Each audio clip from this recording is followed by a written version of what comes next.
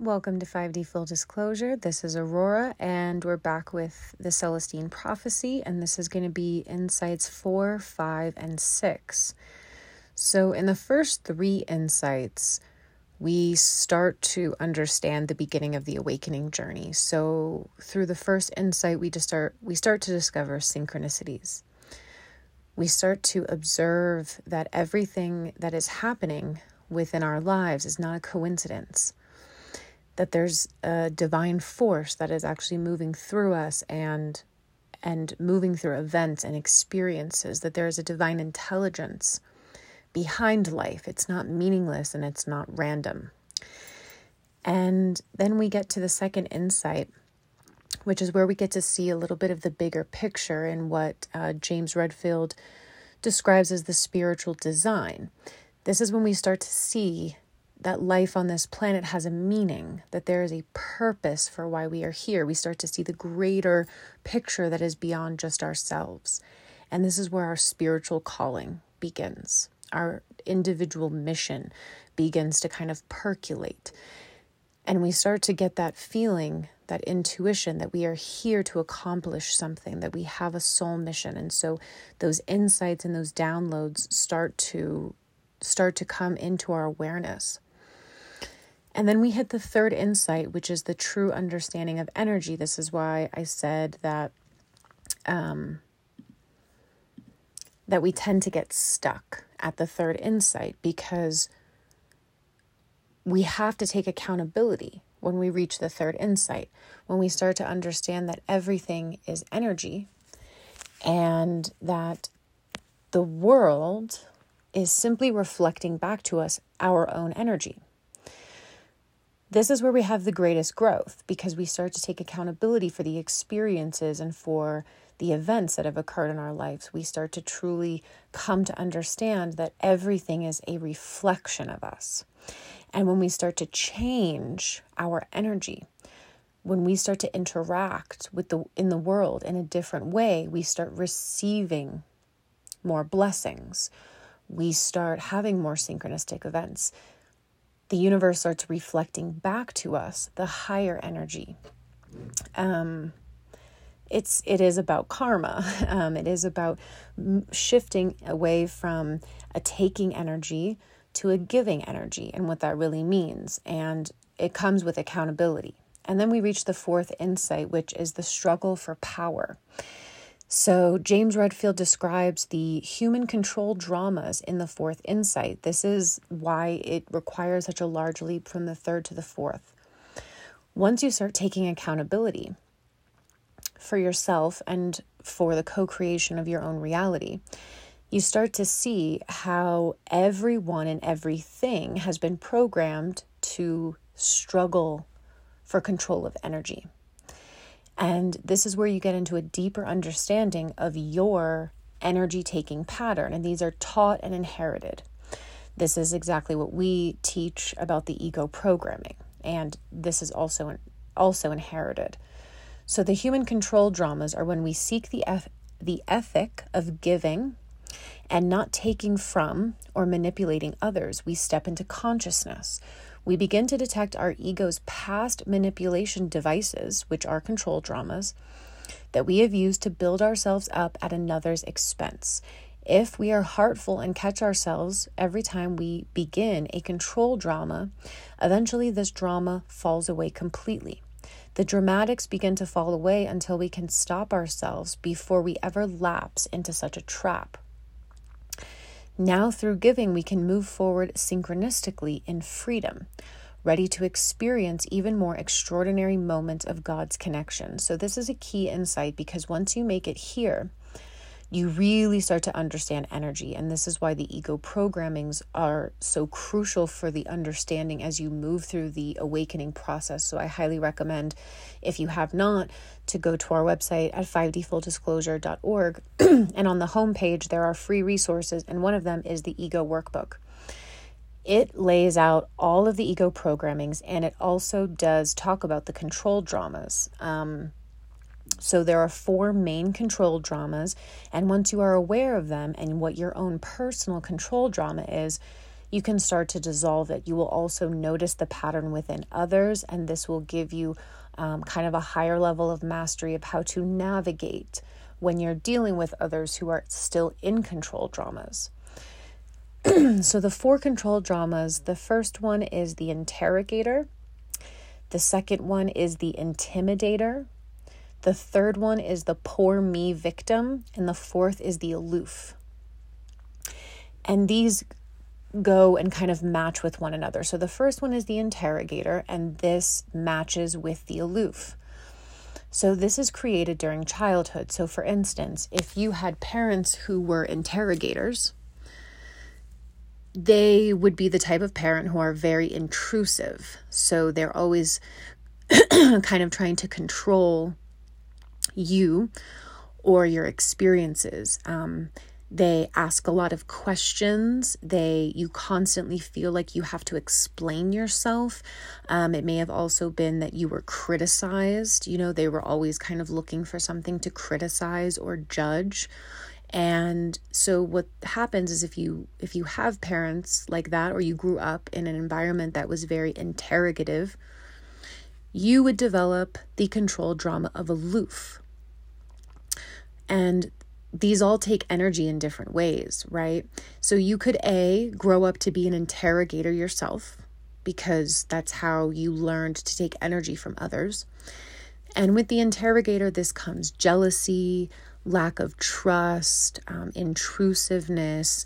It's someone who feels like they are owed explanations or communication, and they want to kind of dictate every little thing and micromanage others.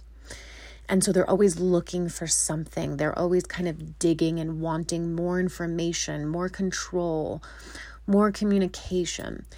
And so you either grow up to replicate that same dynamic, or you become the aloof, in which there's another way of taking energy. And the aloofs are people who purposely don't communicate and who often have a lot of struggle with communication, especially vulnerable communication, because they feel they're going to be getting in trouble for something, or they feel that they're going to be criticized or judged if they actually express themselves or they are truthful and upfront.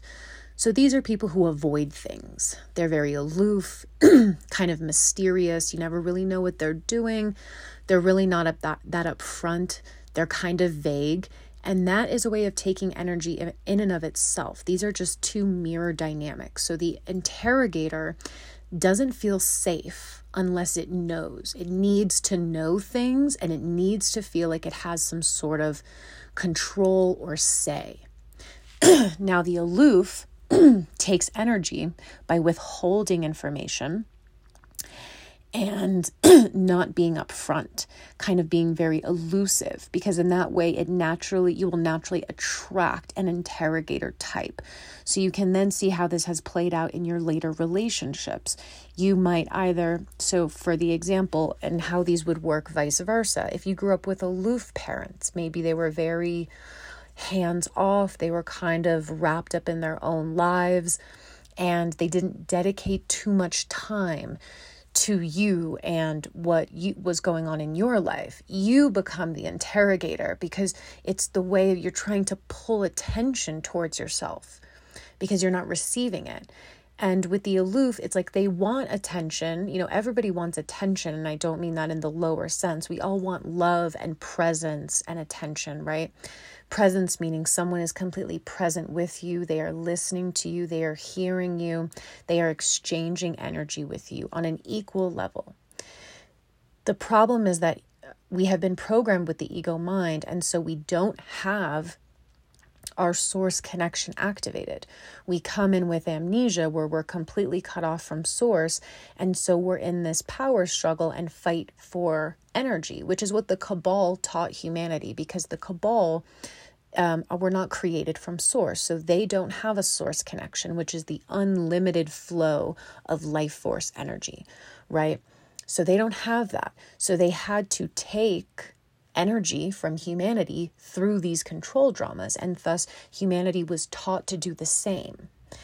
So the aloof tries to pull energy towards them It's like they want that love and they want to be present, but they mistrust others and they actually mistrust themselves. And so they act very hard to get, very hard to pin down, very hard to communicate with.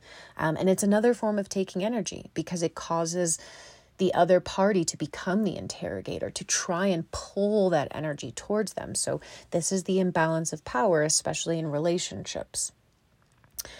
Now, the other two, the intimidator and the poor me, typically present themselves as what you would see play out in 3D as an abusive relationship. Now, this doesn't always mean it does entail abuse.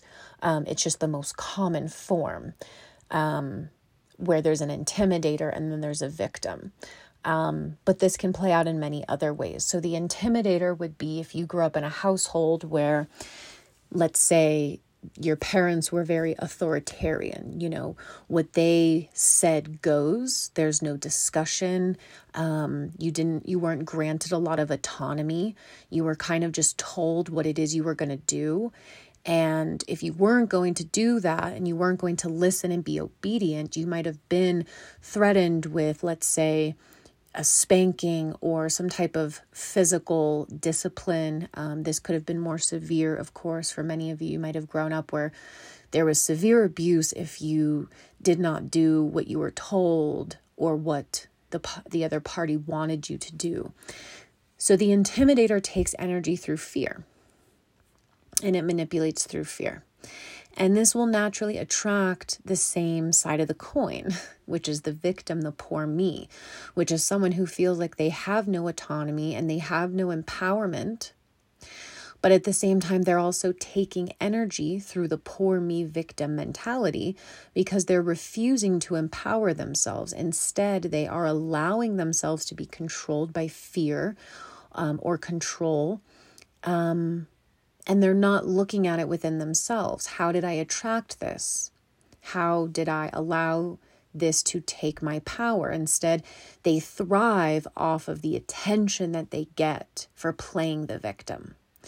So again, depending on how you grew up and what influences you were around, you'll notice that you might have either grown up adopting the same controlled dramas that you experienced as a child, or you'll go to the opposite.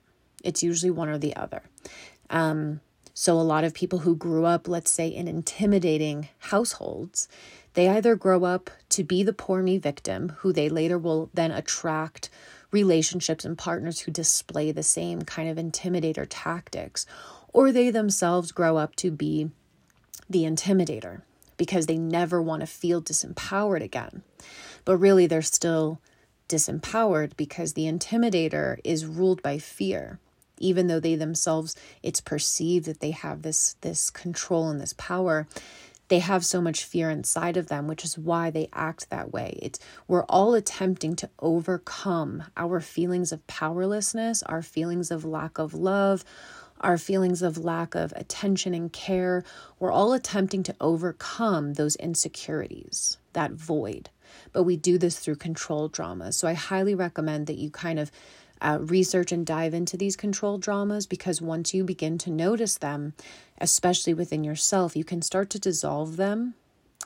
And this is how you will cultivate divine relationships. Again, this doesn't have to be a romantic partner. This can be with anybody. These control dramas will play out in any type of relationship: platonic, friendship, business partnerships, extended family, friends, children. So once you see it and you start dissolving that within yourself, you now allow that control drama to die out. When you're navigating with other people who are still in that control drama, it is helpful to be able to identify what their control drama is so that you can be very aware of how you respond to it. You can be very aware that you're not trying to match the frequency. So for instance, if you have an interrogator dynamic with a parent, let's say, when they go into that energy, you want to be sure that you're not trying to match that energy by also then becoming the interrogator, the judger, the criticizer, and that you're also not trying to flip to the opposite side of the coin, which is the aloof, who kind of runs away, pushes it away, avoids it. You want to show up and be fully present and whole and centered, and that's what actually will help dissolve that within others as well. But it's really, really insightful in terms of how we as humans have been trying to take energy from one another this entire time. And if we want to cultivate true, real, whole connections, we must dissolve these dramas. And that will bring us to the fifth insight, which is the spiritual connection. And as James Redfield describes it, he says, we break through momentarily to experience a moment that seems to move us past our normal level of consciousness, and we sense an ultimate connection. Sometimes this event comes through a spiritual practice where we have found that brings us to this moment.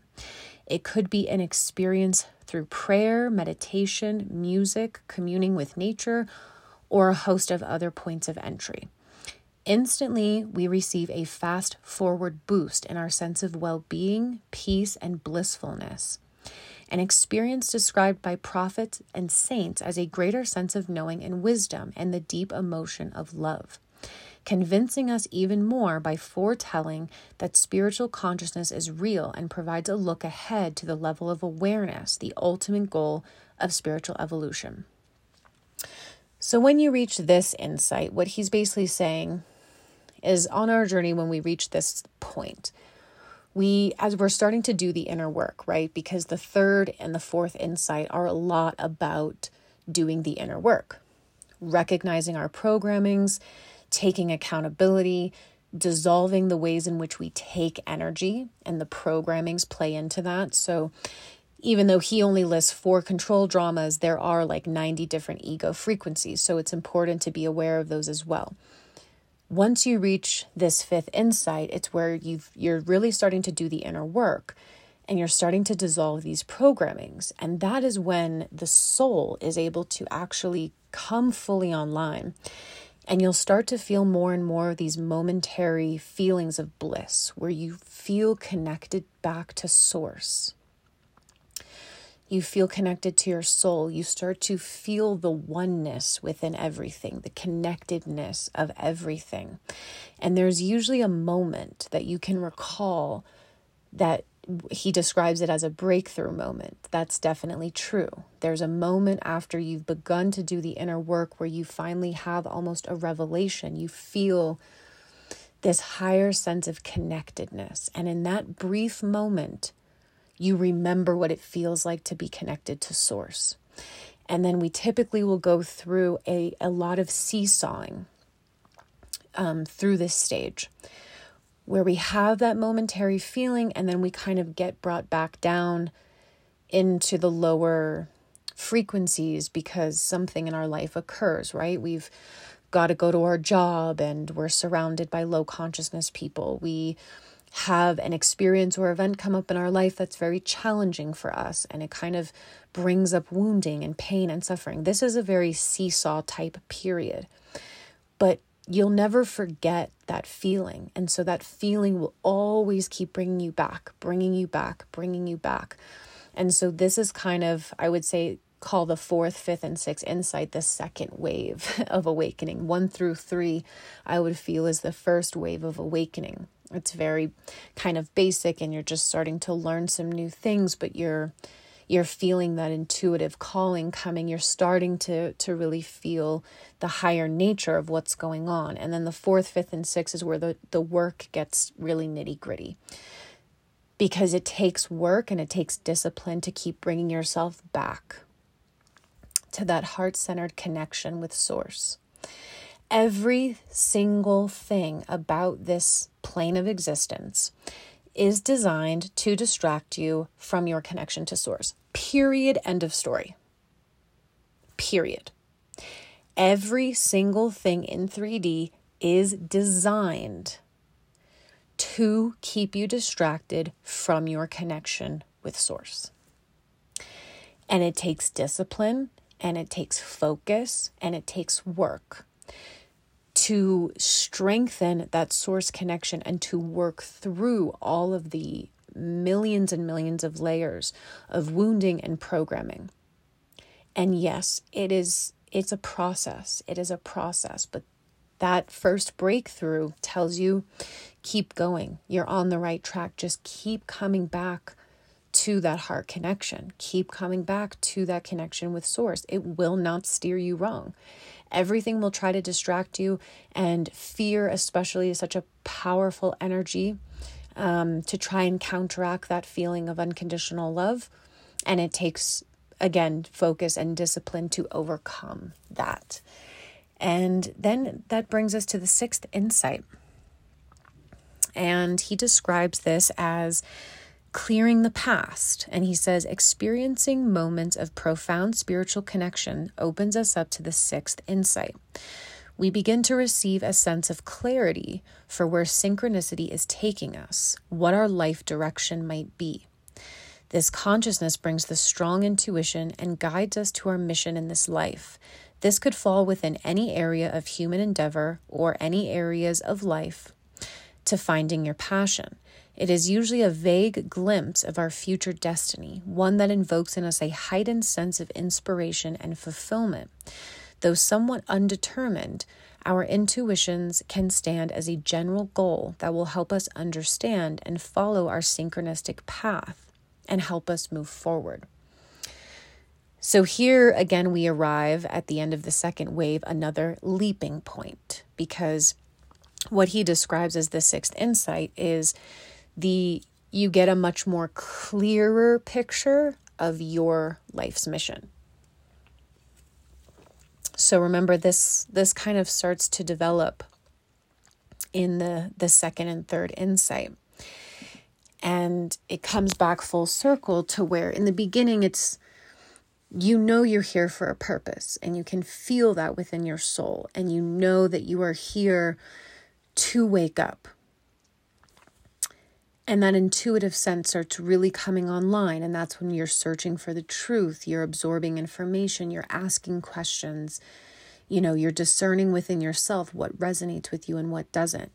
And then when you get to the sixth insight, it's when you have finally come through a lot of the inner work, where you have cleared out the programmings, the woundings, the control dramas, the attachments, the belief systems, like I said, the fourth, fifth, and sixth, it's heavy duty work. And arriving at this sixth, it is a clearing of the past. It's when you have finally kind of come full circle and you've cleared a lot of your karmic energy, which again, karmic energy simply means lessons unlearned. When we have lessons that have been unlearned, they repeat themselves. That's what karmic energy is. And when we finally take accountability, we do the inner work, we start making the more conscious choices, we start fueling our connection with source rather than feeding our energy into all of these other lower distractions. We start clearing the past, these karmic energies, because we've learned the lesson. And what's the lesson? Every lesson is always the same. Return to love. That's the lesson. No matter what happens, return to love. That is the only lesson of planet Earth. And so you start to get this more profound sense of why you're here, of what your unique blueprint is. This is when you start to really get the sense that you have a specific goal or mission or gift.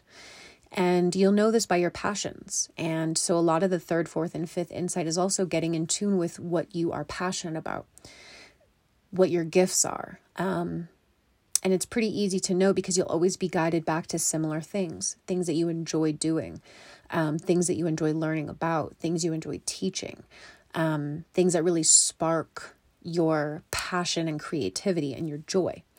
That's how you're going to know. And so when you get to the sixth insight, this is when you have to start really trusting your intuition, because it's the only thing that's going to guide you forward. And typically during this phase is when a lot of things may fall apart. You may no longer resonate with where you live. You may no longer resonate with your job. You may no longer resonate with some of your friends or your family or your partner or whoever it is. There just comes a time where your path is kind of very vividly illuminated in front of you. And it's a little bit of a choice point before you move to the next wave. And so if any of you are here right now in that stage of awakening where you're sensing you have a very distinct life mission and you're really not sure what to do with that, again, please reach out to us. That's why we're here. We've been through these stages many times over. And this is a choice point. And I feel many of you first wavers may be here right now and you're inspired and you're excited, but you're also a little scared because this is a void space and there is a requirement at this level to make a leap. And we don't always feel ready to make that leap, but it is required.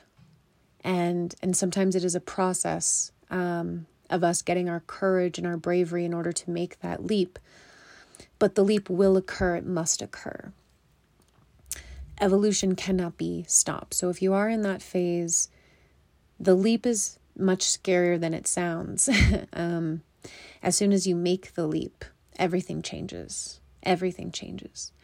So that is the sixth insight. Again, please dive into the control dramas. Highly recommend doing some reflections on those. They sum up literally the entire lower dynamics of humanity, and just having the awareness of them can instantly start to dissolve them.